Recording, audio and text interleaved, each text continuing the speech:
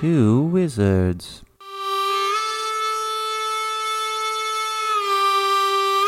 Two wizards?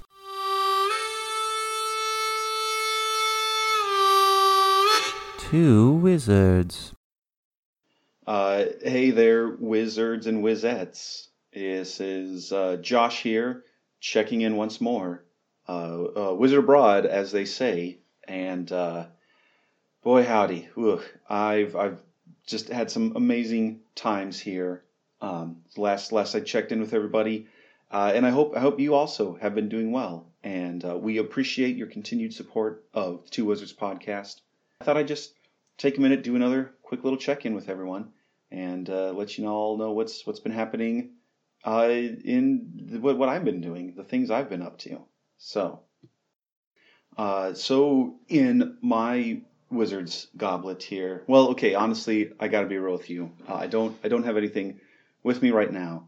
I just had a crazy travel day, and I had like half a beer last night and then totally passed the hell out. So I'm still taking it nice and easy. However, there is something, and if you'll excuse me, I'm going to go grab the bottle. This is something I did have recently in my Wizard's Tankard, Wizard's Chalice, Wizard's Skiffos, if you will. And I'm keeping this as a memento. I'll take a picture and I'll share it with Mark so he can throw it up on our socials.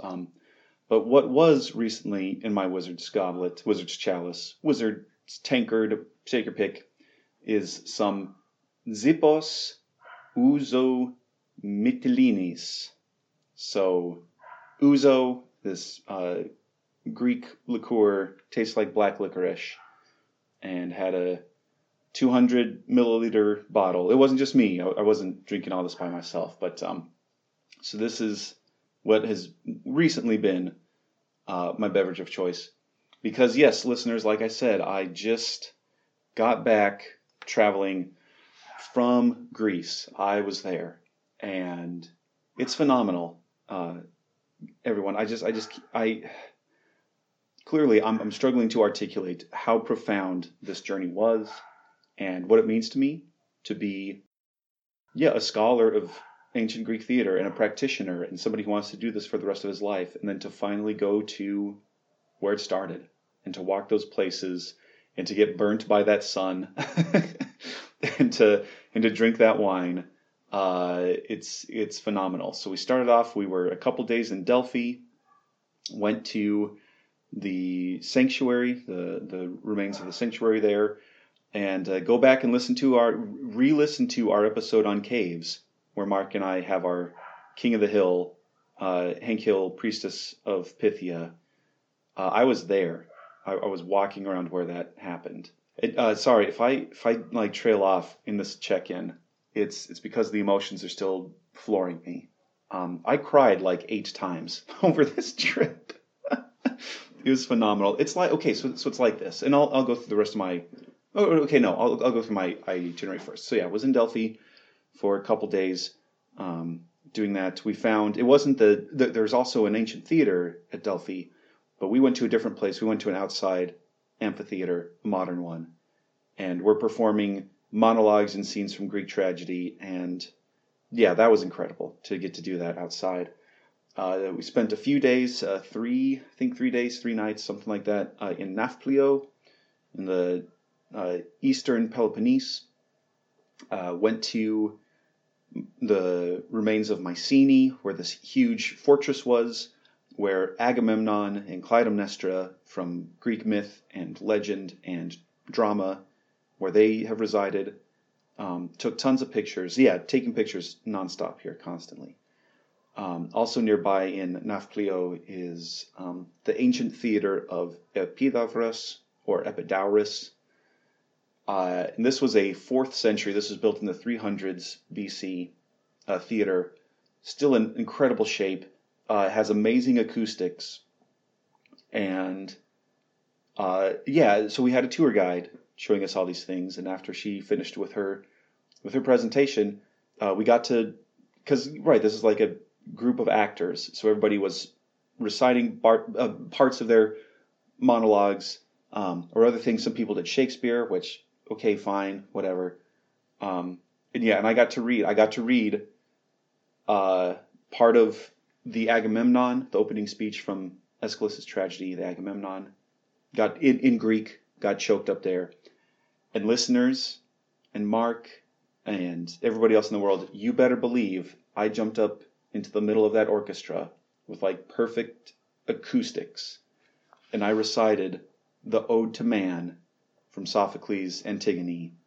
One of like our first episode, we returned to it for our anniversary. One of the fundamental ideas here at the Two Wizards podcast, that many are the wonders on earth, but none is more formidable than man, than human. I read it and I got choked up. There's a part where, the chorus is talking about like he's mastered and conceived of language and art, and you better believe reading that out loud. I'm gonna start crying again now. Yeah, that was amazing. It was wonderful. And then we spent the last few days in Greece, in Athens, looked at the Acropolis, looked at the Theater of Dionysus, where these plays were performed. Worked with some Greek artists there, took a bunch of notes. It's really changed a lot. It's really deepened my understanding of what I want to do with Greek theater. And yeah, yesterday was a travel day, and currently, I'm speaking to you from inside, let me try and get this right, Kendrew Quadrangle of St. John's College of Oxford University in Oxford, UK, England. And we have not quite a week. I think it was like 5 days, 6 days. No, 5 days. There's some museums. We're going to meet with some scholars, people whose books are sitting on my shelf back home. And I'm just going to cry some more. I'm just going to be crying this entire time. Tears of joy, tears of amazement, tears that I wish you all could be here with me. And Mark was here with me. I mean, I don't know. We'll have to maybe start a GoFundMe or a Kickstarter for Two Wizards Abroad, and not just a Wizard Abroad. So we can record episodes in Greece and just eat grilled meat and olives and drink wine nonstop, something like that. So it's like this. This is the best way that I can describe it. What this experience has been like, and as it's coming to a close, and especially coming back from Greece, it's like you have read a book about peaches, or like you see a picture of a peach, or a photograph, or like a painting. You're like, that looks amazing. And I'm seeing the taste of this being described. It's, and so I'm reading more books, and I'm looking at more paintings, and I'm starting to understand like how to like actually do a peach orchard, and I'm doing all this research and all this theory, and I'm reading scholars of peaches, and I'm trying to present myself as like an emergent scholar of peaches. And then someone actually hands you a peach and you bite into it for the first time. And that's what it was like. That's what it's like going to Greece. It's phenomenal. It's incredible. And I'm not saying it's for everybody. Like, you don't have to. I fangirl about Greek stuff. You don't have to. But here's the thing. Here's the thing about the Two Wizards podcast, and we do this all the time. We say this all the time, and I mean it. And I'm more invigorated than ever because I've had this experience, and I want you to have that experience. Whatever that is, whatever your thing is. If it's not Greek theater, if it's not peaches, Mark's a produce wizard, but find that thing. Or if you know what that thing is, do that thing. Do it. Go out there, explore, experience. Don't read about it, or don't just read about it. Don't just look at photos. Go out there, touch the dirt, feel the pine trees, drink the seawater. Whatever. Maybe that's why I'm loopy. It's not just traveling. It's all those beaches in Nafplio. I maybe drank a little too much seawater along the way. But yeah, okay. So I'm going to wrap it up here. So thank you, everyone. Thank you for checking in once more. Yes, look for in the short future. I have some more travel and I got some other things going on. But we will return to new episodes of the Two Wizards podcast very shortly. And Mark, love you, buddy. You're doing a great job managing all this while I'm gone. And you did a great job managing all this while I was still there. But anyway, enjoy this week's episode. Take care, everyone.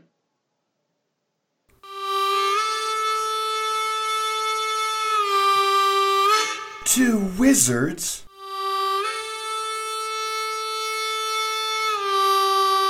Two wizards.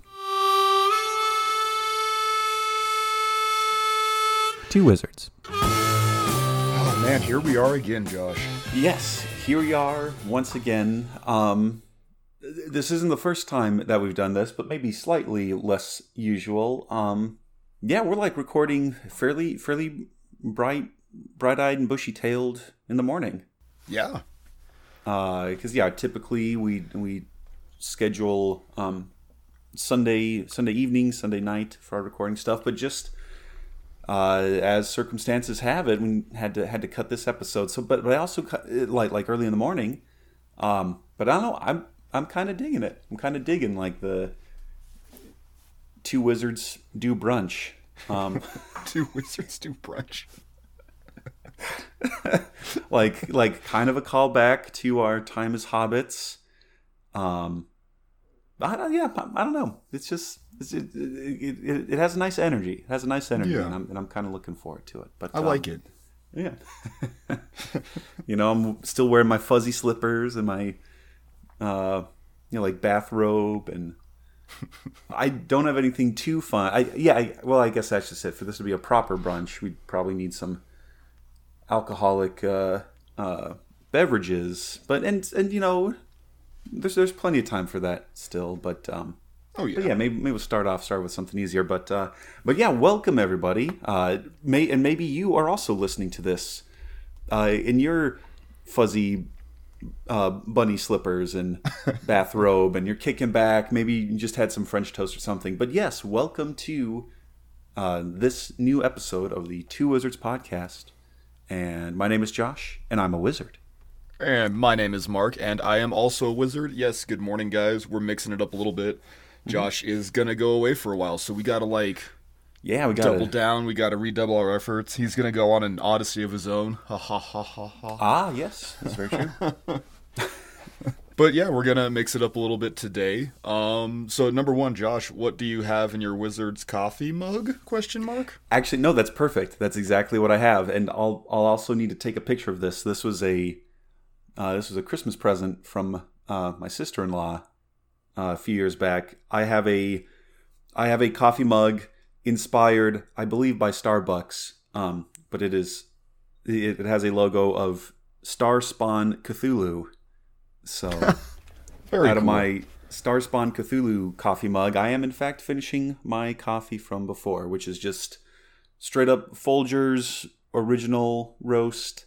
Have a French press that I've used for a number of years now, and that's been treating me well. And yeah, like I said, maybe I'll follow up with something a little more feisty aunt out at brunch with the other gals. But for right now, just black coffee's good. Yeah. How about you, Mark? Oh, I also have just some good old black Folgers coffee. Yeah. And I don't faff around. I don't do any sugar, any milk or cream or anything like that. Just straight up black coffee. I take my coffee like I take my women, hot black and up my ass. Yeah, and that too. Yeah, that too, sure. Although I've been thinking, I've been kind of toying with the idea of getting an actual coffee grinder. Oh yeah, and doing the whole bean thing. Yeah, again, like the Mrs. Wizard and I being dinks, double income, no kids. Yeah, I could go in for a conical burr grinder and do little cute coffee stuff. But then again, there's nothing wrong with Folgers either. Just it's the best part of waking up. And it has the greatest, most confusing commercials. What are we doing today, Josh? We're gonna mix it up a little bit. Well, we are also mixing it up, not only with our time of recording, not only with the contents of our Wizards tankards, coffee mugs. We are drawing on a sort of standard episode format here, we are going to do some reading of a short story, maybe even one might say a novella. But we're not doing Lovecraft. I think this is a first, right? Isn't this our first Yes. Two Wizards oral interpretation of literature that isn't Lovecraft?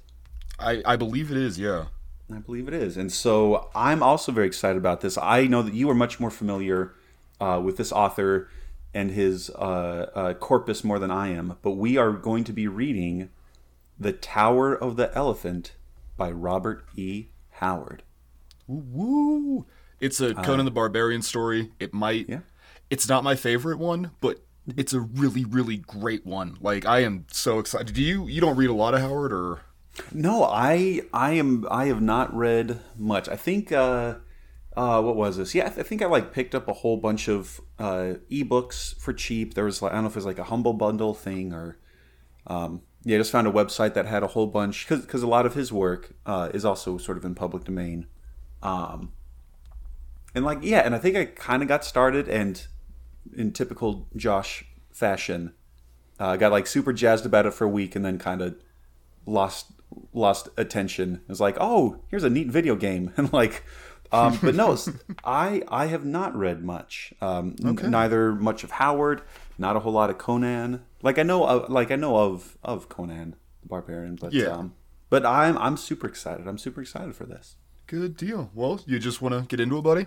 Yeah, I guess we shall. So, listeners, you too can not only hear Mark and I going through this story, but if you want to check it out yourself, we are on the Gutenberg.net Project Gutenberg, which has a copy of The Tower of the Elephant. So, by all means, check it out on your own accord. And this is, from 1933, The Tower of the Elephant by Robert E. Howard, which also has, we were just talking about this before, sweet illustration of, just based on this alone, I'm crazy excited to get into this story here. But yes, it says, a strange, blood-freezing story of an idol that wept on its throne and a valiant barbarian from the fringes of an elder civilization. Woo! And with that said, here we are, Chapter 1. Torches flared murkily on the revels in the mall, where the thieves of the East held carnival by night. In the mall, they could carouse and roar as they liked, for honest people shunned the quarters, and watchmen, well paid with stained coins, did not interfere with their sport. Along the crooked, unpaved streets, with their heaps of refuse and sloppy puddles, drunken roisterers staggered, roaring. Steel glinted in the shadows where wolf preyed on wolf, and from the darkness rose the shrill laughter of women and the sounds of scufflings and strugglings. Torchlight licked luridly. Ooh, try saying that 5 times fast. Torchlight licked luridly from broken windows and wide-thrown doors, and out of those doors, stale smells of wine and rank, sweaty bodies. Clamor of drinking jacks and fists hammered on rough tables, snatches of obscene songs rushed like a blow in the face. In one of these dens, merriment thundered to the low, smoke-stained roof, where rascals gathered in every stage of rags and tatters, furtive cut purses, leering kidnappers, quick-fingered thieves, swaggering bravos with their wenches, strident-voiced women clad in tawdry finery. Native rogues were the dominant element, dark-skinned, dark-eyed Zamorians, with daggers at their girdles and guile in their hearts. God, drink for that line. Hell yeah. Even if it is just coffee, drink for that line. But there were wolves of a half a dozen outlaw nations there as well. There was a giant Hyperborean renegade, taciturn, dangerous, with a broadsword strapped to his great gaunt frame. For men wore steel openly in the mall. There was a Semitic counterfeiter, with his hooked nose and curled blue-black beard. There was a bold-eyed Brythunian wench sitting on the knee of a tawny-haired gunderman, a wandering mercenary soldier, a deserter from some defeated army. And the fat, gross rogue, whose bawdy jests were causing all the shouts of mirth, was a professional kidnapper come up from distant Koth to teach women stealing to Zamorians who were born with more knowledge of the art than he could ever attain. This man halted in his description of an intended victim's charms, thrust his muzzle into a huge tankard of frothing ale. Then, blowing the foam from his fat lips, he said, "By Bel, god of all thieves, I'll show them how to steal wenches. I'll have her over the Zamorian border before dawn, and there will be a caravan waiting to receive her. 300 pieces of silver, a Count of Ophir promised me for a sleek young Berthunian of the better class. It took me weeks wandering among the border cities as a beggar to find one I knew would suit. And is she pretty baggage?" He blew a slobbery kiss in the air. "I know lords in Shem who would trade the secret of the Elephant's Tower for her," he said, returning to his ale. A touch on his tunic sleeve made him turn his head, scowling at the interruption. He saw a tall, strongly made youth standing beside him. This person was as much out of place in the den as a gray wolf among mangy rats of the gutters. His cheap tunic could not conceal the hard, rangy lines of his powerful frame, the broad, heavy shoulders, the massive chest, lean waist, and heavy arms. His skin was brown from outland suns, his eyes blue and smoldering. A shock of tousled black hair crowned his broad forehead. From his girdle hung a sword in a worn leather scabbard. The Kothian involuntarily drew back, for the man was not of any civilized race he knew. "You spoke of the Elephant Tower?" said the stranger, speaking Zamorian with an alien accent. "I have heard much of this tower. What is its secret?" The fellow's attitude did not seem threatening, and the Kothian's courage was bolstered up by the ale and the evident approval of his audience. He swelled with self-importance. "The secret of the Elephant Tower?" he exclaimed. "Why, any fool knows that Yara the priest dwells there with the great jewel men call the Elephant's Heart. That is a secret of his magic." The barbarian digested this for a space. "I have seen this tower," he said. "It is set in a great garden above the level of the city, surrounded by high walls. I have seen no guards. The walls would be easy to climb. Why has not somebody stolen this secret gem?" The Kothian stared wide-mouthed at the other's simplicity, then burst into a roar of derisive mirth, in which the others joined. "Hearken to this heathen," he bellowed. "He would steal the jewel of Yara? Hearken, fellow," he said, turning portentously to the other. "I suppose you are some sort of a northern barbarian." "I am a Cimmerian," the outlander answered in no friendly tone. The reply and manner of it meant little to the Kothian. Of a kingdom that lay far to the south, on the borders of Shem, he knew only vaguely of the northern races. "Then give ear and learn wisdom, fellow," he said, pointing his drinking jack at discomfited youth. "Know that in Zamora, and especially in this city, there are more bold thieves than anywhere in the world, even Koth. If mortal man could have stolen the gem, be sure it would have been filched long ago. You speak of climbing the walls, but once having climbed, you would quickly wish yourself back again.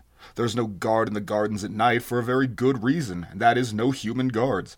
But in the watch chamber, in the lower part of the tower, are armed men, and even if you pass those who roam the gardens by night, you still must slip past the soldiers, for the gem is somewhere in the tower above." "But if a man could pass through the gardens," answered the Cimmerian, "why could he not come at the gem through the upper part of the tower and thus avoid the soldiers?" Again the Kothian gaped at him. "Listen to him," he shouted jeeringly. "The barbarian is an eagle who would fly to the jeweled rim of the tower, which is only 150 feet above the earth, with rounded sides slicker than polished glass." The Cimmerian glared about, embarrassed at the roar of mocking laughter that greeted this remark. He saw no particular humor in it, and was too new to civilization to understand its discourtesies. Civilized men are more discourteous than savages, because they know they can be impolite without having their skulls split as a general thing. Fucking drink. I love that line. He was bewildered and chagrined, and doubtless would have slunk away abashed, but the Kothian chose to goad him further. "Come, come," he shouted. "Tell these poor fellows who have only been thieves since before you were spawned, tell them how you would steal the gem." "There is always a way, if the desire be coupled with courage," answered the Cimmerian shortly, nettled. The Kothian chose to take this as a personal slur. His face grew purple with anger. "What?" he roared. "You dare tell us our business and intimate that we are cowards? Get along. Get out of my sight." And he pushed the Cimmerian violently. "Will you mock me and then lay hands on me?" grated the barbarian, his quick rage leaping up, and he returned the push with an open-handed blow that knocked his tormentor's his tormentor back against the rude-hewn table. Ale splashed over the jack's lip, and the Kothian roared in fury, dragging at his sword. "Heathen dog," he bellowed, "I will have your heart for that." Steel flashed, and the throng swung wildly back out of his way. In their flight, they knocked over the single candle, and the den was plunged into darkness, broken by the crash of upset benches, drum of flying feet, shouts, oaths of people tumbling over one another, and a single strident yell of agony that cut the din like a knife. When a candle was relighted, most of the guests had gone out by doors and broken windows, and the rest huddled behind sacks of wine kegs and tables. The barbarian was gone. The center of the room was deserted except for the gashed body of the Kothian. The Cimmerian, with the unerring instinct of the barbarian, had killed this man in the darkness and confusion. Oh, God. Ah, what a great opening. So great. Right? That's just, oh, God. Well, and it is. It's like touching on all of those, here we are, like the seedy, like thieves' den. What does Obi-Wan Kenobi say Mos about Eisley? Mos Eisley? Yeah, like a pit of. Oh God! Okay, hold on. You will never find a more wretched hive of scum and villainy. Scum and villainy. Yeah, that's it. Exactly. Yep. Perfect. Oh, it's so perfect. But it is too. Like I think there is, because this was like pre Joseph Campbell, right? Because Campbell was like in the 50s and 60s, right? Yeah, I think so. Let's see here. Hero with 1,000 Faces came out 49. Was 49. Yeah, so this is edition. Yeah. But it's like touching on. Yeah, and yet it's like touching on all of those those tropes, those archetypes, the like here's the place where like none of like the decent honest folk go. The guards are bribed with stained coins, and like the worst of the worst are there, and then the like silent super buff stranger just rolls in. Oh God, I love it.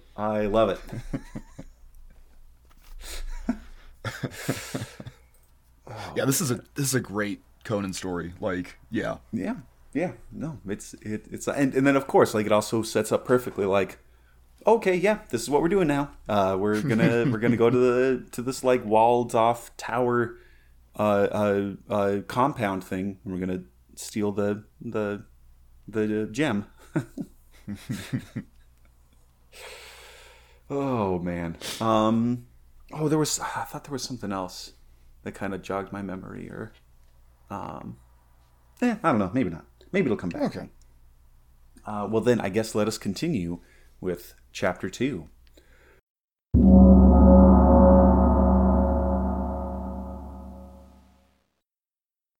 The lurid lights in drunken revelry fell away behind the Cimmerian.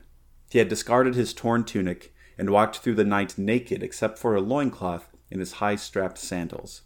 He moved with the supple ease of a great tiger, his steely muscles rippling under his brown skin. He had entered the part of the city reserved for the temples. On all sides of him they glittered white in the starlight, snowy marble pillars and golden domes and silver arches, shrines of Zamora's myriad strange gods. He did not trouble his head about them. He knew that Zamora's religion, like all things of a civilized, long-settled people, was intricate and complex, and he had lost most of the pristine essence in a maze of formulas and rituals. He had squatted for hours in the courtyard of the philosophers, listening to the arguments of theologians and teachers, and come away in a haze of bewilderment, sure of only one thing, and that they were all touched in the head. His gods were simple and understandable. Crom was their chief, and he lived on a great mountain, whence he sent forth doom and death. It was useless to call on Crom, because he was a gloomy, savage god, and he hated weaklings. But he gave a man courage at birth, and the will and might to kill his enemies, which, in the Cimmerian's mind, was all any god should be expected to do. His sandaled feet made no sound on the gleaming pave. No watchman passed, for even thieves of the mall shunned the temples, where strange dooms had been known to fall on violators.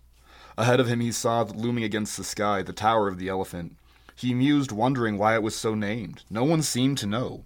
He had never seen an elephant. He vaguely understood that it was a monstrous animal, with a tail in the front as well as behind. This a wandering Shemite had told him, swearing that he had seen such beasts in the thousands in the country of the Hyrcanians. But all men know what liars are the men of Shem. At any rate, there were no elephants in Zamora. The shimmering shaft of the tower rose frostily in the stars. In the sunlight it shone so dazzling that few could bear its glare, and men said it was built of silver. It was round, a slim, perfect cylinder, 150 feet high, but its rim glittered in the starlight with great jewels which crusted it. The tower stood in the waving exotic trees of a garden raised high above the general level of the city. A high wall enclosed this garden, and outside the wall was a lower level, likewise enclosed by a wall. No light shone forth. There seemed to be no windows in the tower, at least none of any level in the inner wall. Only the high gems above sparkled frostily in the starlight. Shrubbery grew thick outside the lower or outer wall. The Cimmerian crept close and stood beside the barrier, measuring it with his eye. It was high, but he could leap and catch the coping with his fingers, and then it would be child's play to swing himself up and over. And he did not doubt that he could pass the inner wall in the same manner. But he hesitated, at the thought of the strange perils which were said to await within. These people were strange and mysterious to him. They were not of his kind, not even the same blood as the more westernly Brythunians, Nemadians, Kothians, and Aquilonians, whose civilized mysteries had awed him in times past. The people of Zamora were very ancient, and from what he had seen of them, very evil. He thought of Yara, the high priest, who had worked strange dooms from this jeweled tower, and the Cimmerian's hair prickled as he remembered a tale told by a drunken page of the court, how Yara had laughed in the face of a hostile prince and held up a glowing evil gem before him, and how rays shot blindingly from that unholy gem to envelop the prince, who screamed and fell down, and shrank to a withered blackened lump that clung to a black spider, which scampered wildly about the chamber until Yara set his heel upon it. Yara came not often from his tower of magic, and always to work evil on some man or some nation. The king of Zamora feared him more than he feared death, and kept himself drunk all the time because that fear was more than he could endure sober. Yara was very old, centuries old, men said, and added that he would live forever because of the magic of his gem, which men called the Heart of the Elephant, for no better reason that they named his hold the Elephant's Tower. The Cimmerian, engrossed in these thoughts, shrank quickly against the wall. Within the garden someone was passing, who walked with a measured stride. The listener heard the clink of steel. So after all, a guard did pace those gardens. The Cimmerian waited, expected to hear him pass again on the next round, but silence rested over the mysterious gardens. At last curiosity overcame him. Leaping lightly, he grasped the wall and swung himself up to the top with one arm. Lying flat on the broad coping, he looked down at the wide space between the walls. No shrubbery grew near him, though he saw some carefully trimmed bushes near the inner wall. The starlight fell on the even sward, and somewhere a fountain tinkled. The Cimmerian cautiously lowered himself down on the inside and drew his sword, staring about him. He was shaken by the nervousness of the wild at standing thus unprotected in the naked starlight, and he moved lightly around the curve of the wall, hugging its shadow, until he was even with the shrubbery he had noticed. Then he ran quickly toward it, crouching low, and almost tripped over a form that lay crumpled near the edge of the bushes. A quick look to the left and right showed him no enemy, at least in sight, and he bent close to investigate. His keen eyes, even in the dim starlight, showed a strongly built man in silvered armor and crested helmet of a Zamorian royal guard. A shield and a spear lay near him, and it took but an instant's examination to show that he had been strangled. The barbarian glanced about uneasily. He knew that this man must be a guard he had heard passing by the wall. Only a short time had passed, and yet in the interval nameless hands had reached out in the dark and choked the soldier's life. Straining his eyes in the gloom, he saw the hint of motion through the shrubs near the wall. Thither he glided, gripping his sword. He made no more noise than a panther stealing through the night, yet the man he was stalking heard. The Cimmerian had a dim glimpse of a huge bulk close to the wall, felt relief that it was at least human, and then followed the wheel quickly with a gasp that sounded like panic, made the first motion of a forward plunge. Hands clutching, then recoiled from the Cimmerian's blade, caught the starlight. For a tense instant, neither of them spoke, ready for anything. "You're no soldier," hissed the stranger at last. "You are a thief like myself." "And who are you?" asked the Cimmerian in a suspicious whisper. "Taurus of Nemedia." The Cimmerian lowered his sword. "I've heard of you. Men call you a prince of thieves." A low laugh answered him. Taurus was as tall as a Cimmerian and heavier. He was big-bellied and fat, but his every movement betokened a subtle dynamic magnetism, which was reflected in the keen eyes that glinted vitally, even in the starlight. He was barefooted and carried a coil of what looked like a thin, strong rope knotted at regular intervals. "Who are you?" "Conan, a Cimmerian," answered the other. "I came seeking a way to steal Yara's jewel, that men call the elephant's heart." Conan sensed the man's great belly shaking in laughter, but it was not derisive. "By Bel, god of thieves," hissed Taurus. "I thought I only myself had the courage to attempt that poaching. The Zamorians call themselves thieves. Bah! Conan, I like your grit. I've never shared an adventure with anybody, but by Bel, we'll attempt this together if you are willing." "Then you are after the gem too?" "What else? I've had my plans laid for months, but I think you've acted on sudden impulse, my friend." "You killed the soldier?" "Of course. I slid over the wall when he was on the other side of the garden. I hid in the bushes. He heard me, or thought he heard something, and when he came blundering over, it was no trick to get behind him and suddenly grip the neck and choke the fool's life. And like most men, half blind in the dark, a good thief should have eyes like a cat." "You made one mistake," said Conan. Taurus's eyes flashed angrily. "I? A mistake? Impossible!" "You should have dragged the body into the bushes." Said the novice to the master of the art. "They will not change the guard until past midnight. Should any come searching for him now and finds his body, they would flee at once to Yara, bellowing the news, and give us time to escape. Were they not to find it, they'd go beating up the bushes and catch us like rats in a trap." "You are right," agreed Conan.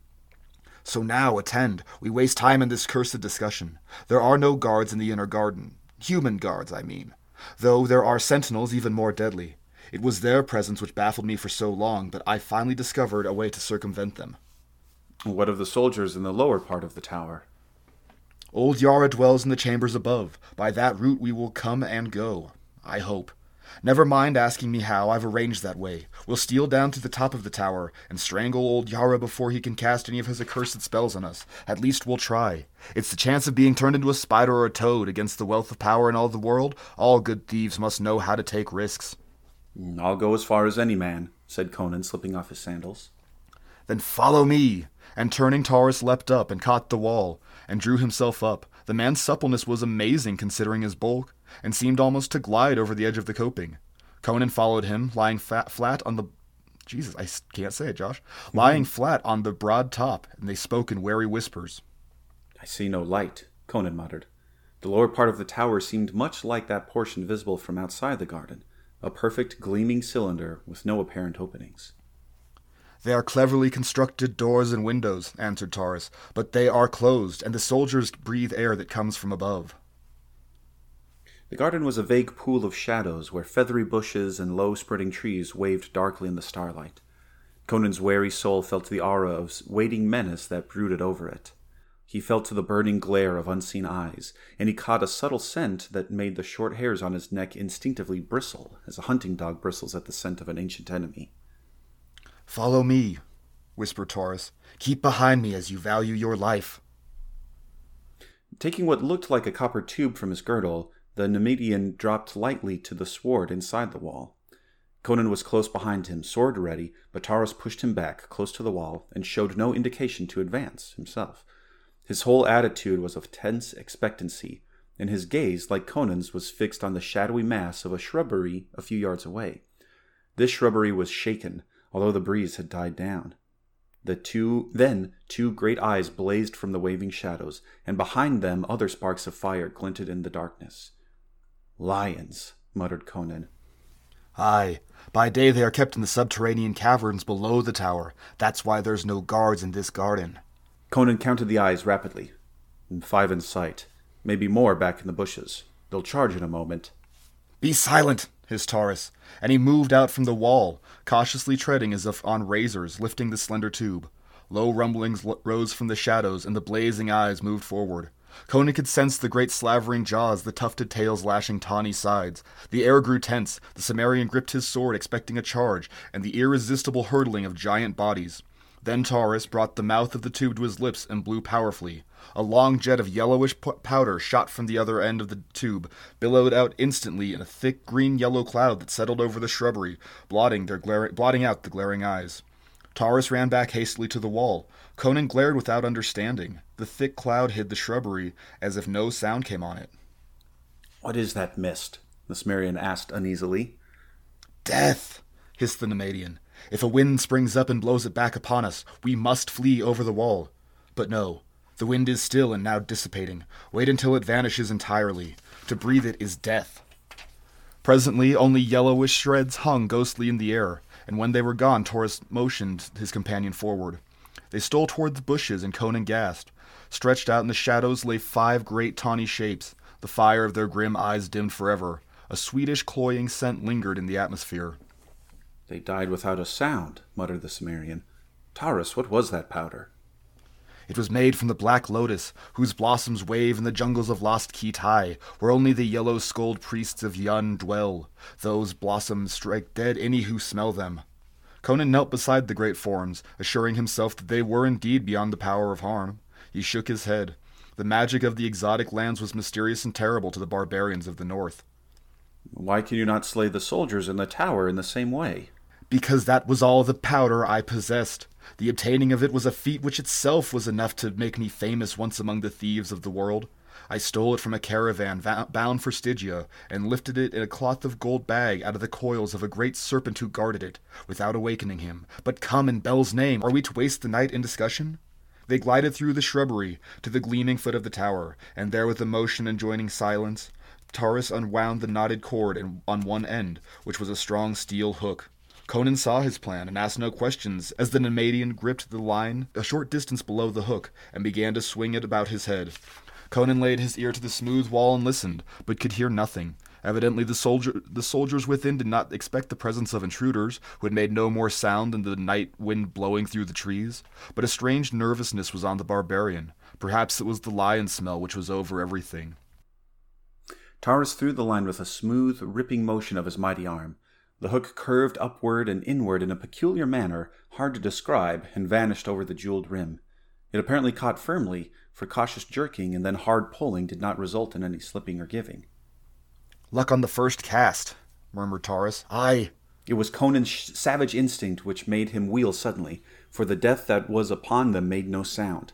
A fleeting glimpse showed the Cimmerian the giant tawny shape, rearing upright against the stars, towering over him for the death stroke. No civilized man could have moved half so quickly as the barbarian moved. His sword flashed frostily in the starlight, with every ounce of desperate nerve and thew behind it, and man and beast went down together. Cursing incoherently under his breath, Taurus bent above the mass and saw his companion's limbs move as he strove to drag himself from under the great weight that lay limply upon him.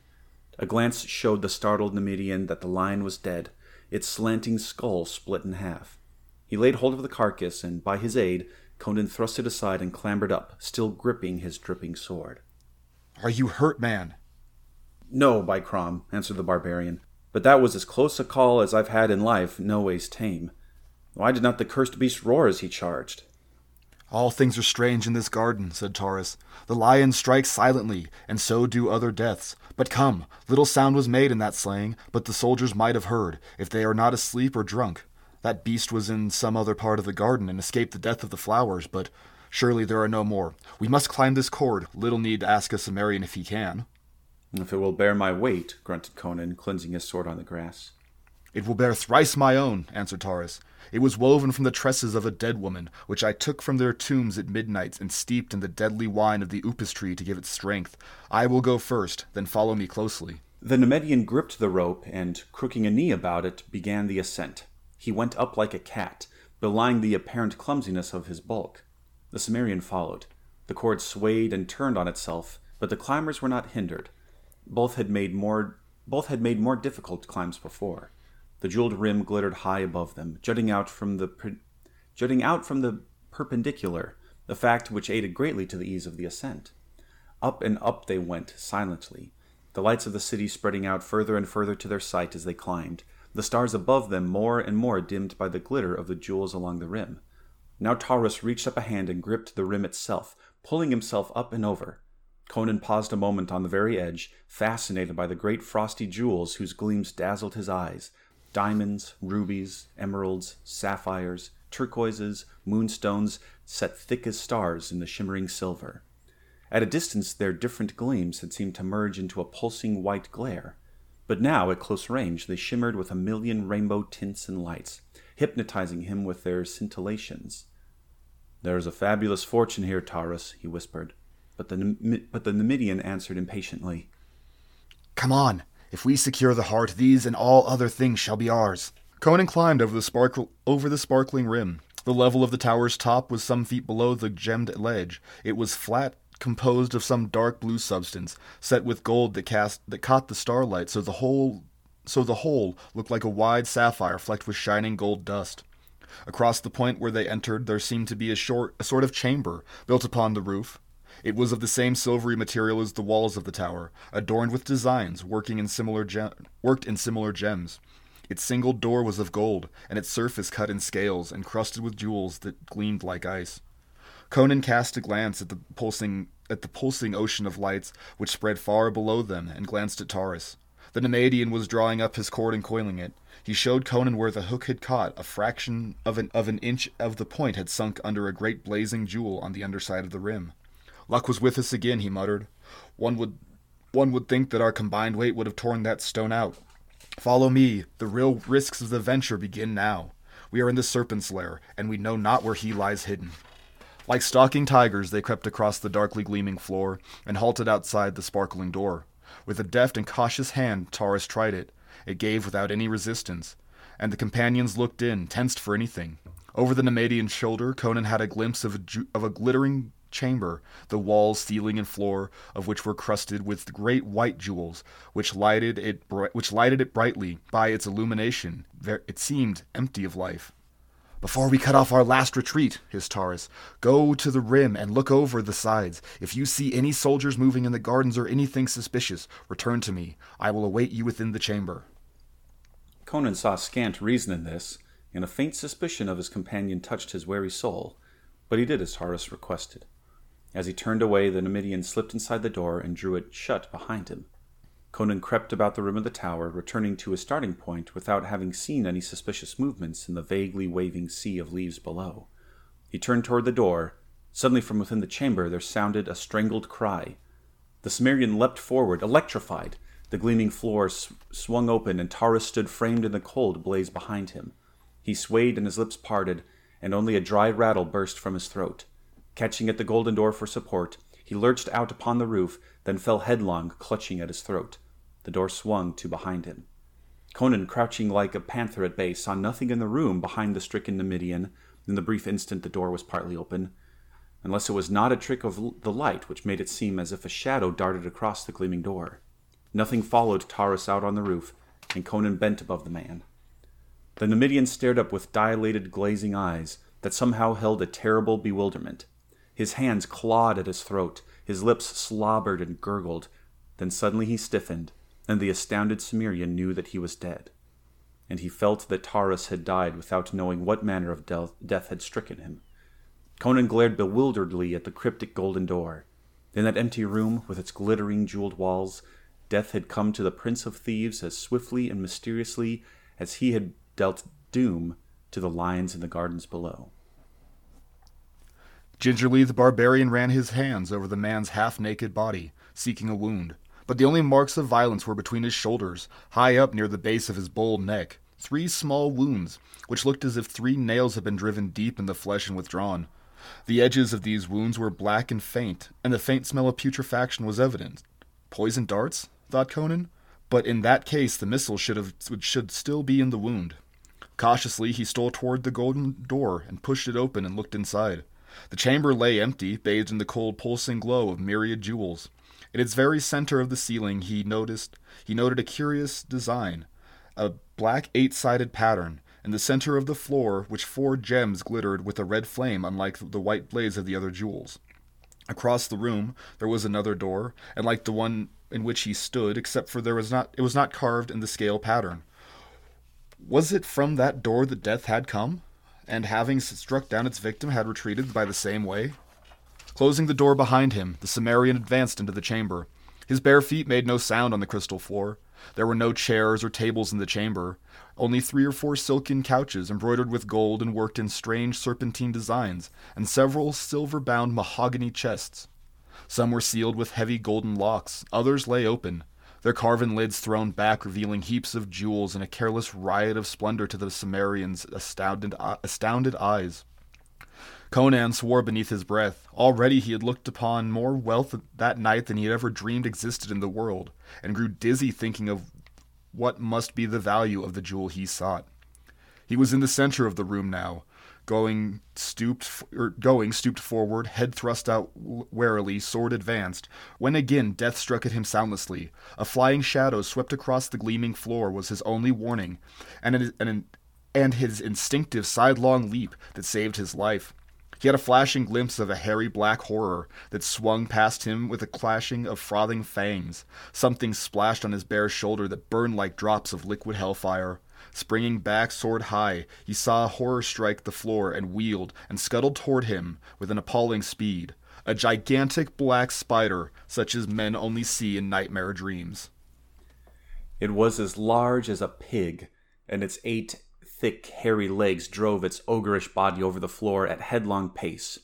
Its 4 evilly gleaming eyes shone with a horrible intelligence, and its fangs dripped venom that Conan knew from the burning of his shoulder where only a few drops had splashed as the thing struck and missed, was laden with swift death.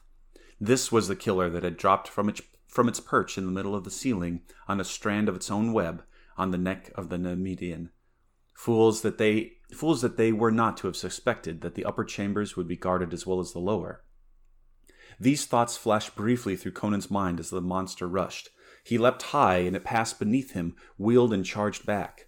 This time he evaded its rush with a sidewise leap and struck back like a cat. His sword severed one of the hairy legs, and again he barely saved himself as the monstrosity swerved at him, fangs clicking fiendishly. But the creature did not press the pursuit. Turning, it scuttled across the crystal door and ran up the wall to the ceiling, where it crouched for an instant, glaring down at him with its fiendish red eyes. Then without warning it launched itself through space, trailing a strand of slimy grayish stuff.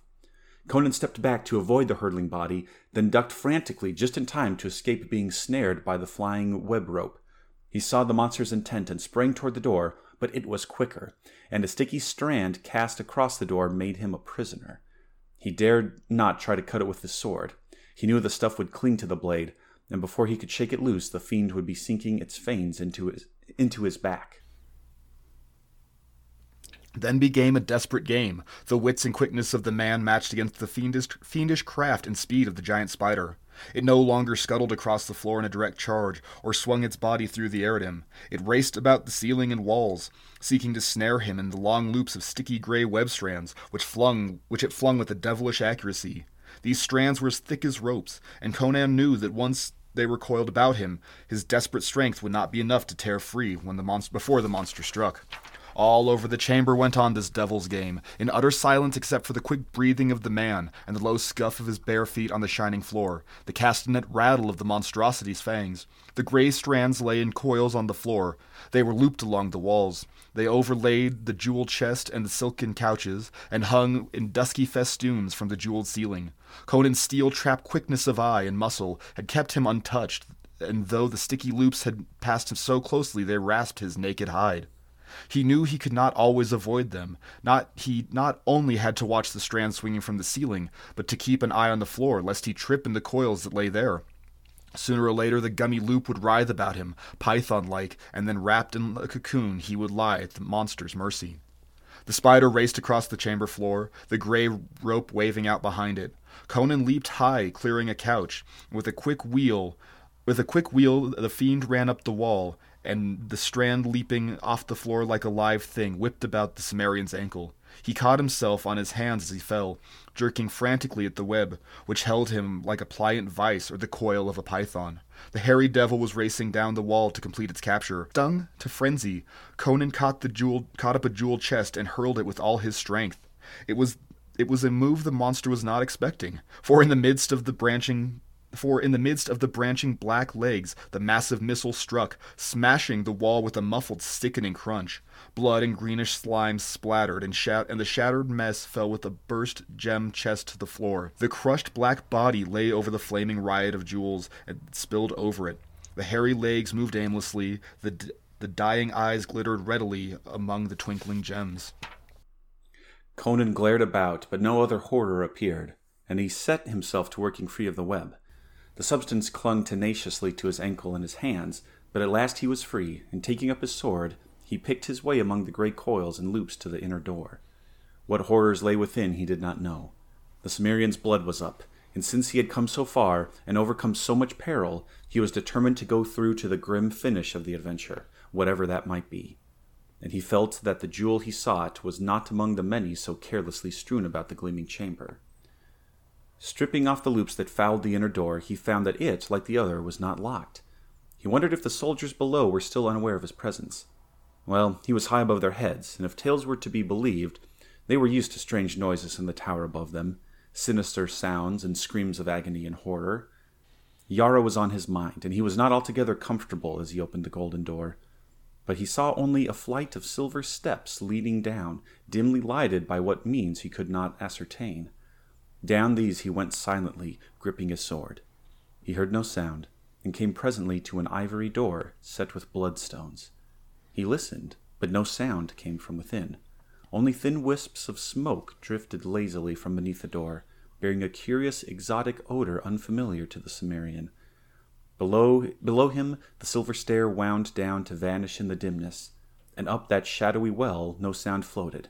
He had an eerie feeling that he was alone in a tower occupied only by ghosts and phantoms. Bum, bum, bum. Dun, dun. Yes, quite again. Just great swashbuckling, sneaking into the wizard's tower, fighting off giant spiders. Oh, God. So great. It's so great. It's so great. Also, okay, you've seen How I Met Your Mother, right? Yes. Yeah, you know the Bryan Cranston's big architect design, and then he shows it to the firm, and the guy goes, "That's a penis." That's all I could fucking think. That's all I could think. All they're doing is climbing up the dick. They're talking about, like, there was less shrubbery at the base of it, but it was ringed by a bunch of shrubbery, and, like, it was big and long and white, and...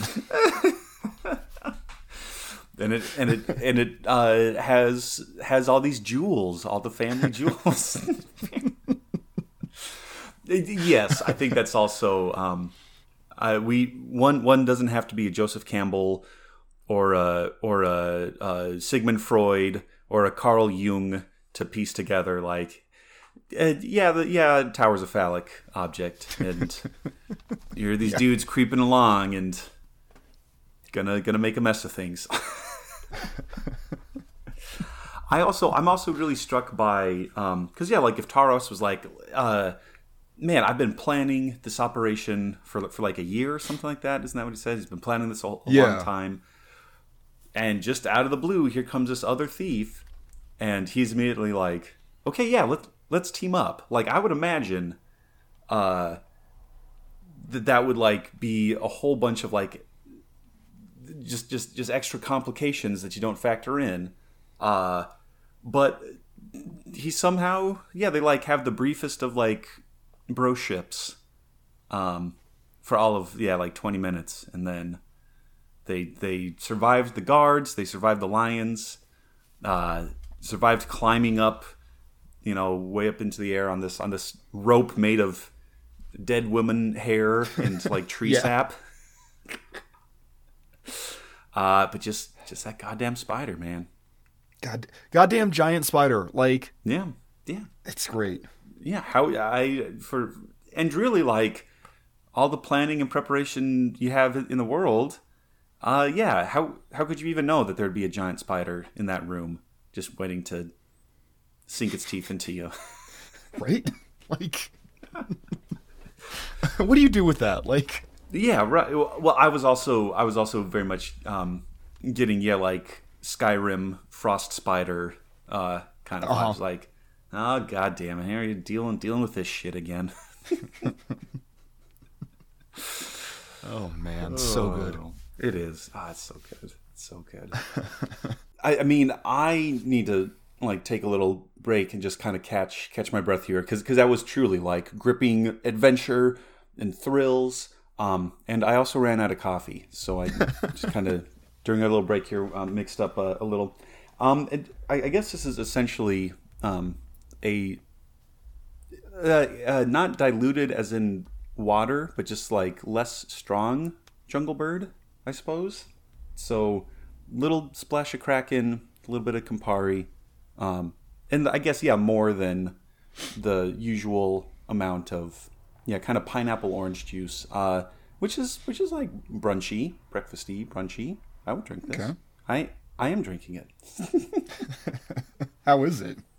Yeah, it's great. It's great. Yeah. Like, it feels like because I got as my tweets that night alluded, I kind of got pecked by that jungle bird quite a bit. But this is a nice. I feel like I can drink this and then still work on laundry the rest of the day. So yeah, right on. And I made myself a Bloody Mary. Oh, nice. There you go. It's the most acceptable breakfast alcohol. Yeah, indeed. Well, and on that, cheers, buddy. Cheers, good buddy. Good. All right, Tower of the Elephant. Conan is going inside of it now. What horrors will await him? And we'll see what sort of mischief happens here in the last chapter 3. Cautiously he pressed against the ivory door, and it swung silently inward. On the shimmering threshold, Conan stared like a wolf in strange surroundings, ready to fight or flee on the instant. He was looking into a large chamber with a domed golden ceiling. The walls were of green jade, the floor of ivory, partly covered by thick rugs. Smoke and exotic scent of incense floated up from a brazier on a golden tripod, and behind it sat an idol on a sort of marble couch. Conan stared aghast. The image had the body of a man, naked and green in color, but the head was one of nightmare and madness. Too large for the human body, yet had no attributes of humanity. Conan stared at the wide, flaring ears, the curling proboscis, and on either side of which stood white tusks tipped with round golden balls. The eyes were closed, as if in sleep. This, then, was the reason for the name, the Tower of the Elephant. For the head of the thing was much like that of the beasts described by the Semitish wanderer. This was Yara's god? When then should the gem be but concealed in the idol, since the stone was called the elephant's heart? As Conan came forward, his eyes fixed on the motionless idol. The eyes of the thing opened suddenly. The Cimmerian froze in his tracks. It was no image. It was a living thing, and he was trapped in its chamber. That he did not instantly explode in a burst of murderous frenzy is a fact that measures his horror, which paralyzed him where he stood. A civilized man in his position would have sought doubtful refuge in the conclusion that he was insane. It did not occur to the Cimmerian to doubt his senses. He knew he was face to face with a demon of the Elder World, and the realization robbed him of all his faculties except for sight. The trunk of the horror was lifted and quested about. The topaz eyes stared unseeingly, and Conan knew the monster was blind. With the thought came a thawing of his frozen nerves, and he began to back silently toward the door. But the creature heard, and the sensitive trunk stretched toward him. And Conan's horror froze him again when he began to speak in a strange, stammering voice that never changed its key or timbre. The Cimmerian knew those jaws were never built or intended for human speech. "Who is there? Have you come to torture me again, Yara? Will you never be done? Oh, Yag Kosha, is there no end to the agony?" Tears rolled from the sightless eyes, and Conan's gaze strayed to the limbs stretched on the marble couch, and he knew the monster would not rise to attack him. He knew the marks of the rack and the searing brand of flame, and tough-souled as he was, he stood aghast at the ruined deformities, which reason told him had once been the limbs as comely as his own. And suddenly all fear and repulsion went from him, and were replaced with great pity. What was this monster? Conan could not know, but the evidences of the sufferings were so terrible and pathetic that the strange aching sadness came over the Cimmerian.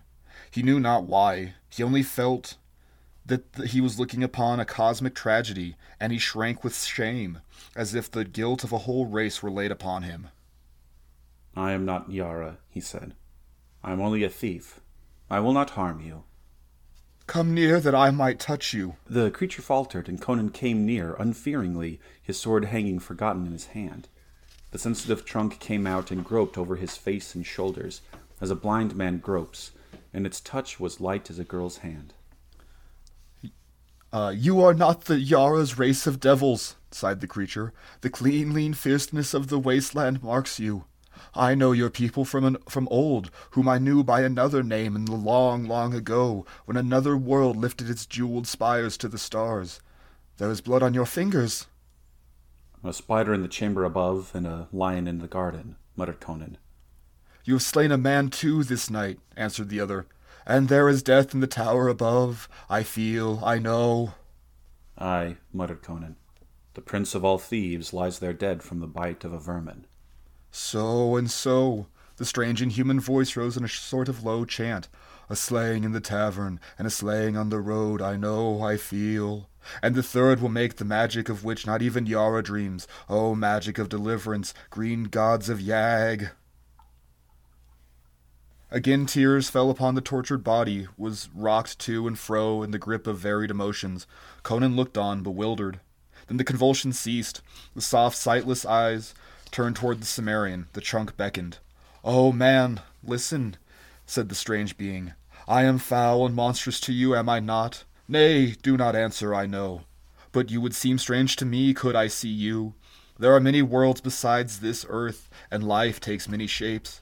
I am not a god nor demon, but flesh and blood like yourself, though substance differ in part, and the form cast in a different mold.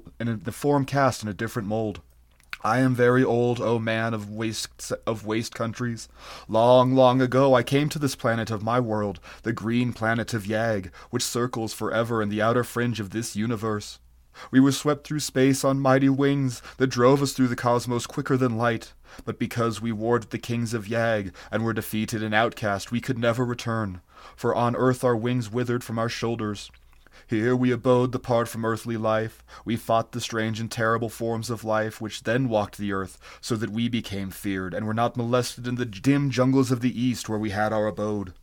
We saw men grow from the ape and build shining cities of Volusia, Camellia, Comoria, and their sisters. And we saw them reel before the thrusts of the heathen Atlanteans and Picts and Lemurians. We saw the oceans rise and engulf Atlantis and Lemuria, and the Isle of Pix, and the shining cities of civilization. We saw the survivors of Pictum and Atlantis build their Stone Age empires and go down to ruin locked in bloody wars. We saw the Picts sink into abysmal savagery, the Atlanteans into apedom again. We saw new savages drift southward in conquering waves from the Arctic Circle to build new civilizations and new kingdoms called Nemedia and Koth and Aquilonia and their sisters. We saw your people under a new name from the jungles of the apes that had been Atlanteans. We saw the descendants of the Lemurians, who had survived the cataclysm, rise again through savagery and ride westward as Hyrcanians. And we saw that race of devils and survivors of the ancient civilization that was before Atlantis sank come once more into culture and power, this accursed kingdom of Zamora. All this we saw, neither aiding nor hindering the immutable cosmic law. And one by one we died, for if Yag are not immortal, though our lives are as lives as planets and constellations. At last, I was alone, left dreaming of old times in the ruined jungles and the ruined temples of Jungle Lost Kitai. Worshipped as a god by an ancient yellow-skinned race, then came Yara, versed in the dark knowledge handed down through the days of barbarism and since before Atlantis sank. Fuck you, Reed. Okay, I was just gonna say I can tag in here, buddy. I forgot that he fucking talked so much. He's just, yeah, this is it. Well, yeah, because he hasn't had anybody to talk to. He's not getting the shit kicked out of him for a change. Yeah, right. First he sat at my feet and learned wisdom, but he was not satisfied with what I taught him, for it was white magic, and he wished evil lore to enslave kings and glut a fiendish ambition. I would teach him none of the black secrets I had gained, through no wish of mine, through the eons. But his wisdom was deeper than I had guessed. With guile gotten among the dusty tombs of dark Stygia, he trapped me into divulging a secret I had not intended to bear, and turning my own power upon me, he enslaved me. Ah, gods of Yag, my cup has been bitter since that hour. He brought me up from the lost jungles of Katai, where the grey apes danced to the pipes of the yellow priests, and offerings of fruit and wine heaped my broken altars. No more was I a god to kindly jungle folk. I was slave to a devil in human form. Again tears stole from the unseeing eyes. He pent me in this tower, which at his command I built for him in a single night. By fire and rack he mastered me, and by strange unearthly tortures you would not understand.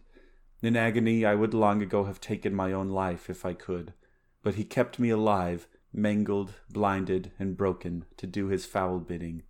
And for 300 years I have done his bidding from this marble couch, blackening my soul with cosmic sins, and staining my wisdom with crimes, because I had no other choice. Yet not all my ancient secrets has he wrestled from me, and my last gift shall be the sorcery of the blood and the jewel. For I fear the end of time draw near. You are the hand of fate. I beg you, take the gem you will find on yonder altar. Conan turned to the gold and ivory altar indicated, and took up a great round jewel, clear as crimson crystal, and he knew that this was the heart of the elephant. Now for the great magic, the mighty magic such as earth has not seen before, and shall not see again, through a million of millenniums. By my lifeblood I conjure it, by blood born on the green breast of Yag, dreaming far poised in the great blue vastness of space.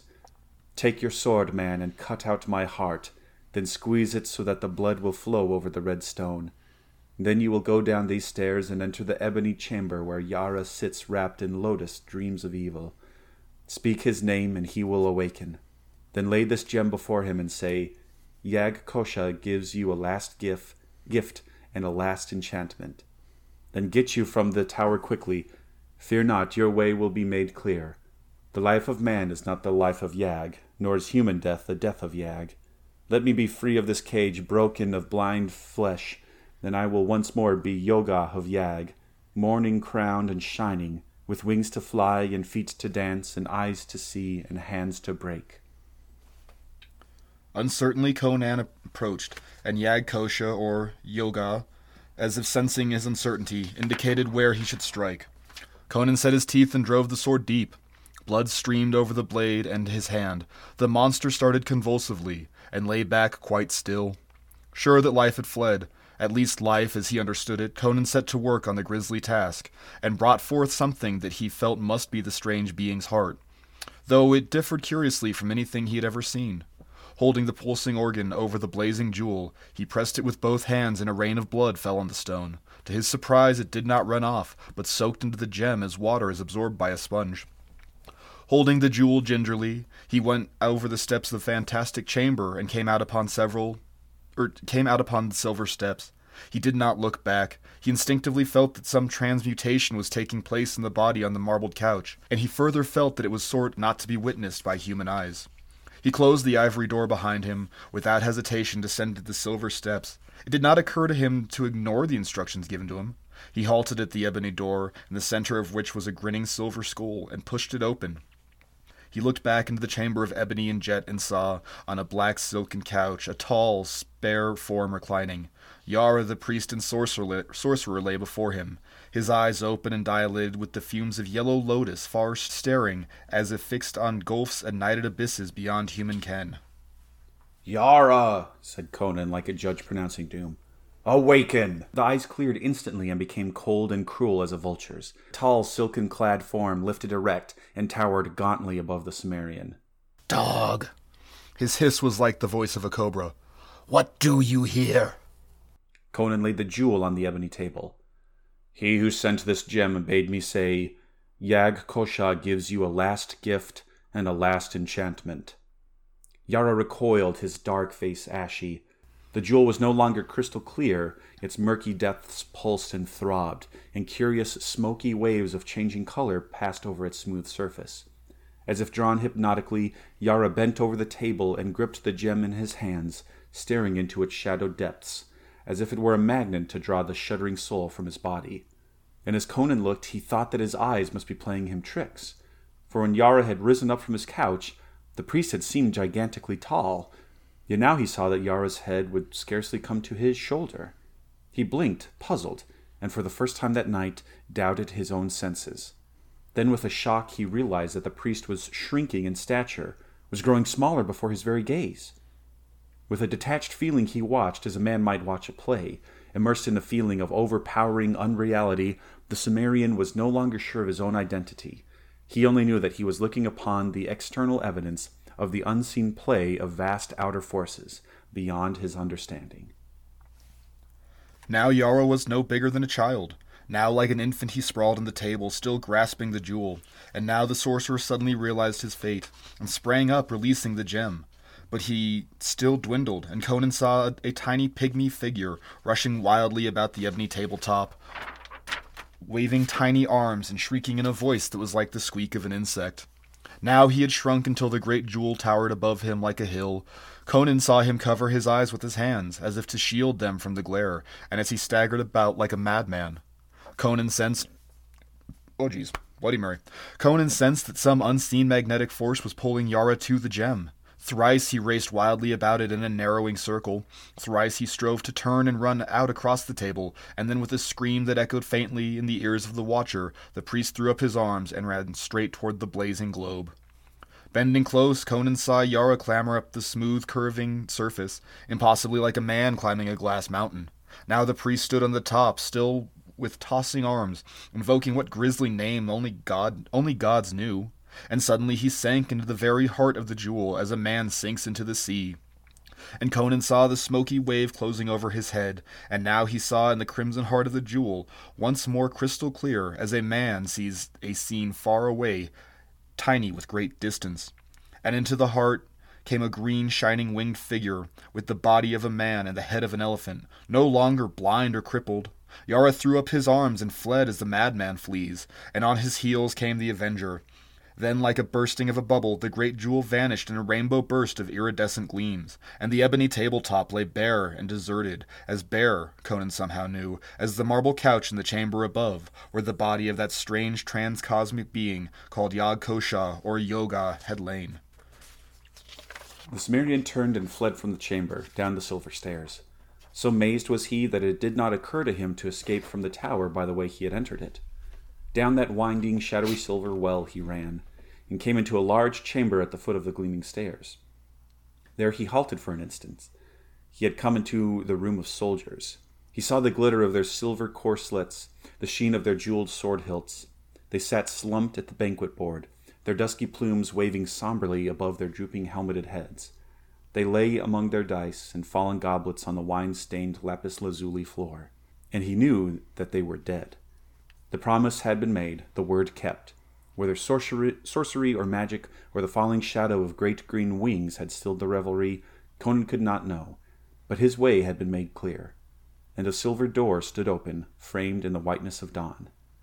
Into the waving green gardens came the Cimmerian, and as the dawn wind blew upon him with the cool fragrance of luxuriant growths, he stared like a man waking from a dream. He turned back uncertainly to stare at the cryptic tower he had just left. Was he bewitched and enchanted? Had he dreamed all that had seemed to have passed? As he looked, he saw the gleaming tower sway against the crimson dawn, its jeweled-crusted rim sparkling in the growing light, and crash into shining shards.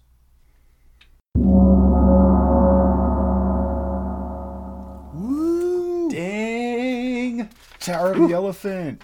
I bet you didn't call that he was an alien, Josh. Woo! No, I did not. I thought it was some... I did not know he was some sort of...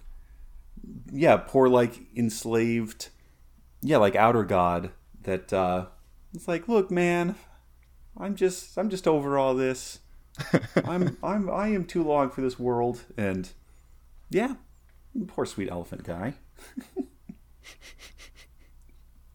I love that story, man. God, I love that story. Yeah, that was great. That was awesome. And it is. It does. It just does seem to touch on so many of those. Yeah, like I was saying before, like so many of those archetypes, so many of those like kind of deeply rooted cultural understandings of, yeah, this poor dude got like banished from like he and his brethren got banished, and so they've just been chilling on Earth for like billions of years. And then this one son of a bitch sorcerer, Yara, comes along, like traps him, and I don't know. Like, maybe I'm reading too much into this, but I was also getting some sort of weird, okay, here's this strange thing that has a weird form, is sort of greenish, has this nearly incomprehensible like source of power. Like, I can't help but read this as like some sort of atomic nuclear power. Yeah, like allegory or something. But again, this was 33. This was like well before all that stuff was like really coming into force. I don't know. I'd never thought of that. That's interesting. Right, but again, maybe that's just the jungle bird talking. Nah, not at all. It's great. Yeah. Well, and I don't know what else. This was just a lovely little story, and I think a brilliant addition to the Two Wizards Story Hour series that we have here. What are some of your thoughts, like coming back to the story again, or connections to maybe other parts of the Conan mythos? I really like it. I like how Howard has like his entire, fictional world laid out. Mm-hmm. Like, and he talks about it all the time. Like, his first stuff was Cole the Conqueror, and Cole was like from Volusia, and it talks about Yara saw Volusia like rise and fall. Yeah. And like there's stuff like that, and then very obviously, like, or not obviously, that sounds pretentious. Howard and Lovecraft were like, they were buddies, man. They would always go over each other's work, like they would borrow ideas and themes, and like I think we were saying this off mic, but this is a very almost Lovecraft story, but it just clips so much better. Right, yeah. There are a lot of those similar kind of elements, like sort of transcosmic entities for whom, the human race are just like ants or something. Like bearing witness to all this stuff. And that whole, as Conan is running out of the tower before it collapsed, he like, wait, did I just dream all this? Did this actually happen? Like that's a very common sort of Lovecraftian narrative device. Like, hey, I'm pretty, I'm kind of went mad here. I don't know if this actually happened, but yeah, that's great stuff. I really dig this story. I don't really know what else to say, short of just gushing over it. Like, it's also, you know what? It's cool to me too. It's a goddamn alien in 1933. Like, yeah. Mm-hmm. I love that idea. I love that it was an alien, and then I love that it was like, it has the line of like, we're not immortal, but our lifespans are as long as planets, and it's like, holy shit. Yeah, that's awesome. Well, and even like some of the other connections, right? Like Yag, and it was like Yag Kosha, and then Yoga. Again, pretty similar to like Yog Sothoth, and so kind of borrowing some of that sort of things too. No, this was sweet. This was super sweet, and now I'm super jazzed to like read more Conan stuff. Hell yeah. Well, this also kind of recalled to me, when was this written? Okay, so this was a little article written all the way back in 2010 for the AV Club website, because like the AV Club is sort of an offshoot of the Onion, but it's not necessarily satirical. It can just be kind of snarky, but they do like movies and music and TV shows and they're kind of like a pop culture thing. And they had this series for I guess more than 10 years ago. But it was called Gateways to Geekery. Okay. And it's like, oh yeah, here's this like whole like kind of like niche form of media. So like they had like a how do you get into like Sherlock Holmes? How do you get into K-pop? Okay. And so it's like whatever sort of thing that's like seems really daunting and like, man, where do I start with all this stuff? How do I they had an entry for Lovecraft. They had like, if you keep hearing about H.P. Lovecraft, where's a good place to start? But back in September 23rd, 2010, by Leonard Pierce, there is an entry for the Conan mythos. So like people who are new to Conan, where are some good places to start? Where are some places not to start?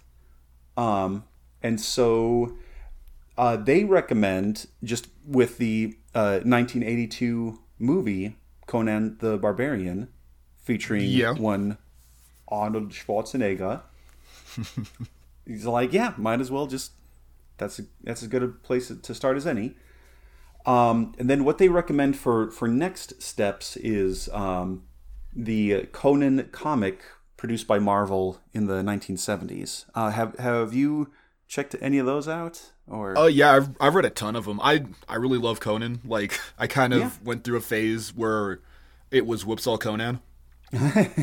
So like I was like just reading everything I could or reading all of that stuff, and then I got into the Marvel comic series, and then I got like just this last year now I got that Comixology app on my Fire. Oh, and nice! Holy shit, there's so much Conan on there. Like nice. But I kind of prefer like Howard stuff to that stuff. It hits the beats, but it's just kind of not.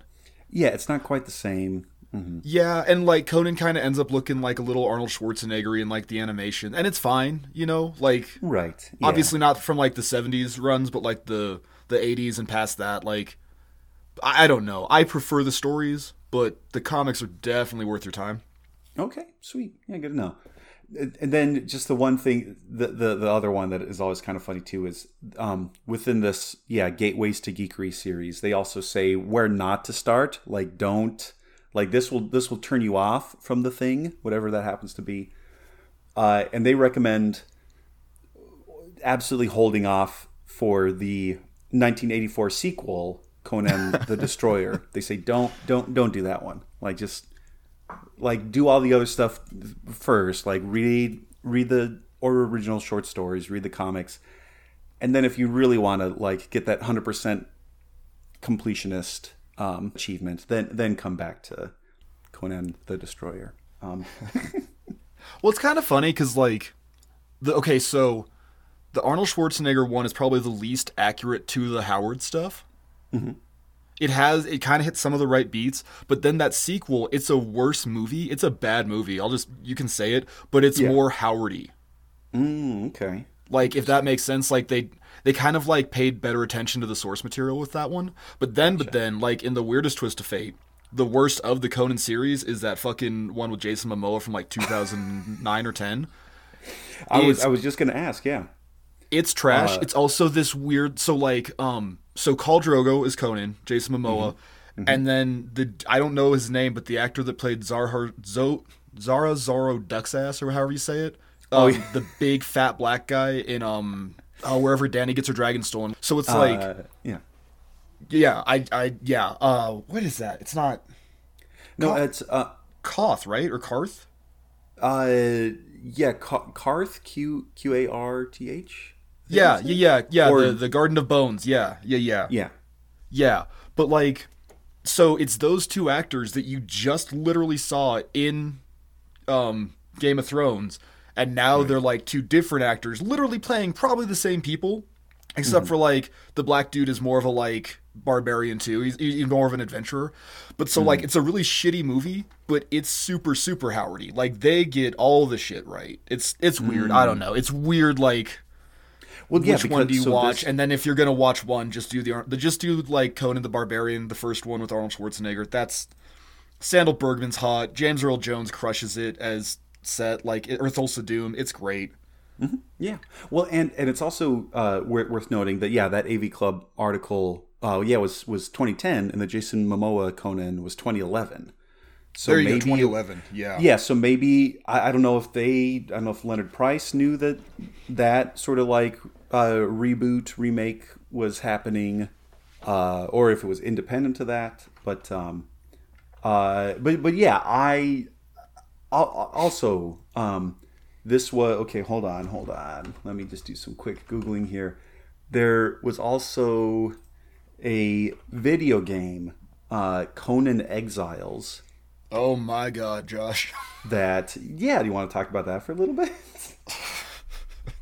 I put Conan Exiles was my Civ before Civ was my Civ. Yeah. I put so much time into that, and I just played like the single player like PvE. Like I never got on servers or anything, but holy shit, that's cool. That one's really cool. It's MMORPG. You can play it online. You can play it by yourself. It's totally a cash grab because they just reskin shit and then put it out as as their like their cosmetic packs. DLC. And man, let me tell you, dude, I absolutely had to have the Kitai bow, but I also had to have the Aquilonian armor, and man, I'm a sucker for that shit. Like, I put so much time into it. I was thinking as we were recording this, like, I don't need to finish Red Dead 2 a second time. I can reload Conan on the Xbox. It's all right. Like, yeah, right. Well, and it is on Steam also, so maybe I'll give that a. You have a dissertation to write, mister. I won't let you go down this K-hole, man. Like, holy shit. No, I did. I had a couple months back when Elden Ring came out, some of my students were asking me like, oh yeah, Josh, you think about picking up that? And I was like, look, guys, I got to be really intentional with my video game purchases because I just got to finish up. I got to finish up this this grand program here. But maybe afterwards I'll. Now screw that. Just play it. Like yeah, or just like watch a bunch of like Let's Plays. That can also kind of scratch that itch a little bit too. But yeah. Well, yeah, violent, naked Minecraft. Out of curiosity, does it give you like what stories to avoid in that article? It says, let's see here. Oh, I just had it. It says, it says not Conan the Destroyer. It says every television version of the character. The animated series, the live action. It says, quote, has been significantly defanged, dumbing down and infantilizing the character to the degree that he's robbed of his savage appeal. And then it says, while there are very worthwhile comic adaptations other than the Thomas Winsor Smith Marvel run, much like the pastiche novels and short stories written by Howard followers, they're of highly variant quality and require a lot of sorting through garbage to get to the good stuff. Okay. DeCamp and Anderson in particular have written some good Conan stories, but finding them is a project best saved for after you've been exposed to Howard's originals. So yeah, I think they're also sort of taking an approach like yours, like stick to the OG Howard and kind of get a feel for like, yeah, what the world should be like. And then maybe you have to go kind of dumpster diving to find like good, more contemporary adaptations or extenuations within, that narrative universe. Yeah. But yeah, how about you? Like, are there any that you can vouch for and say like, yeah, definitely don't? I'm trying to find the name of it. Sorry, just a sec. Okay. Because it's like the dumbest one. It's okay. It's not the dumbest one. I don't like it personally because it kind of reads like a Three Stooges sketch. And it's called Thieves in the House. And it's basically Conan goes on a heist with two other guys. But then at the same time, like, there's a wizard that's, like, watching them. It's real weird. It's real trippy. Like, the wizard has, like, a CCTV system that he rigged out of copper tubes and mirrors. So, like, he's watching them in the house, and it's just, I just don't like it. I prefer like, I don't know. If you want a really, really good one, do A Witch Shall Be Born. That's the one. It's like it's the really famous one where like it starts with Conan being crucified. Oh, okay. And like that's where the scene came from in the Arnold Schwarzenegger movie when Thulsa Doom tacks him to the Tree of Woe. Gotcha. That one's really good. Hour of the Dragon is insanely long, but read that one last because it's sort of like Robert E. Howard's like Marvel Cinematic Universe, like the Finish arc movie. It's like Avengers Endgame for Conan. It's so good, but like super long. Yeah. Okay, I gotcha. Yeah, it says Queen of the Black Coast is good too. Sorry, I'll stop talking. I could gush about Conan for hours. No, that's all right. Queen of the Black Coast, and then what was the Conan Endgame one? Hour of the Dragon. Hour of the Dragon. Okay. Yeah, that's like it's cool because like Conan, like he's already established as king, and then he loses his throne. So then he like has to kind of like Magnificent Seven himself like back into power, and like God damn, it's so cool, dude. It's so fucking cool. Yeah, they also recommend for like later for like maybe like mid game kind of stuff, mid game end game kind of stuff. They also recommend the Complete Chronicles of Conan, released by British publisher Orion Books in 2006 to mark the 100th anniversary of Howard's birth. And then they also say that widely available, affordable, and with lots of extras like maps, timelines, an overview of Hyboria, and an essay on Howard's life and development by Stephen Jones. They also recommend, the Complete Chronicle because it has every Conan short story Howard wrote. Oh, nice. So maybe that will also be a, hey, Josh, you passed your dissertation. Congratulations gift. The Complete Chronicles of Conan. So hell yeah. But yeah, well, and so yeah, I think that's a great start. I think that's a great start, and we'll absolutely like fold in more Conan stories for our time here. So listeners, tell us what did you think of this?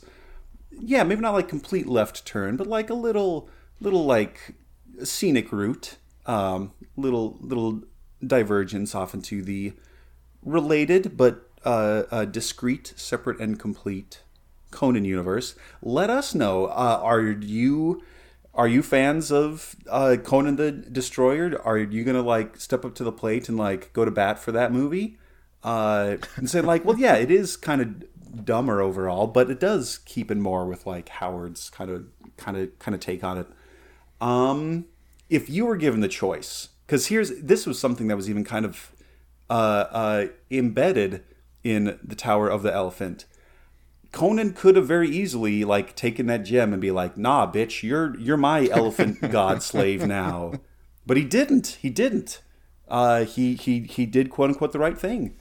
But that is one thing I really appreciate about Conan. Like every story points out, oh yeah, he's a barbarian and shit, but he's also like really, really intelligent, very, very like he's sympathetic. He doesn't put up with shit, but at the same time, like he's the person you should aspire to be. Don't put up with people's shit, but don't be a dickhead too. Like right. Yeah, like he killed the thief in the bar, but you know what? You don't put up with that shit. Like it's that quote of civilized men are less courteous than barbarians because you're not going to get your skull split open. We should all take that lesson to heart, guys. Like, right, exactly. And so we would love to hear. We would love to hear from you. So yeah, please let us know.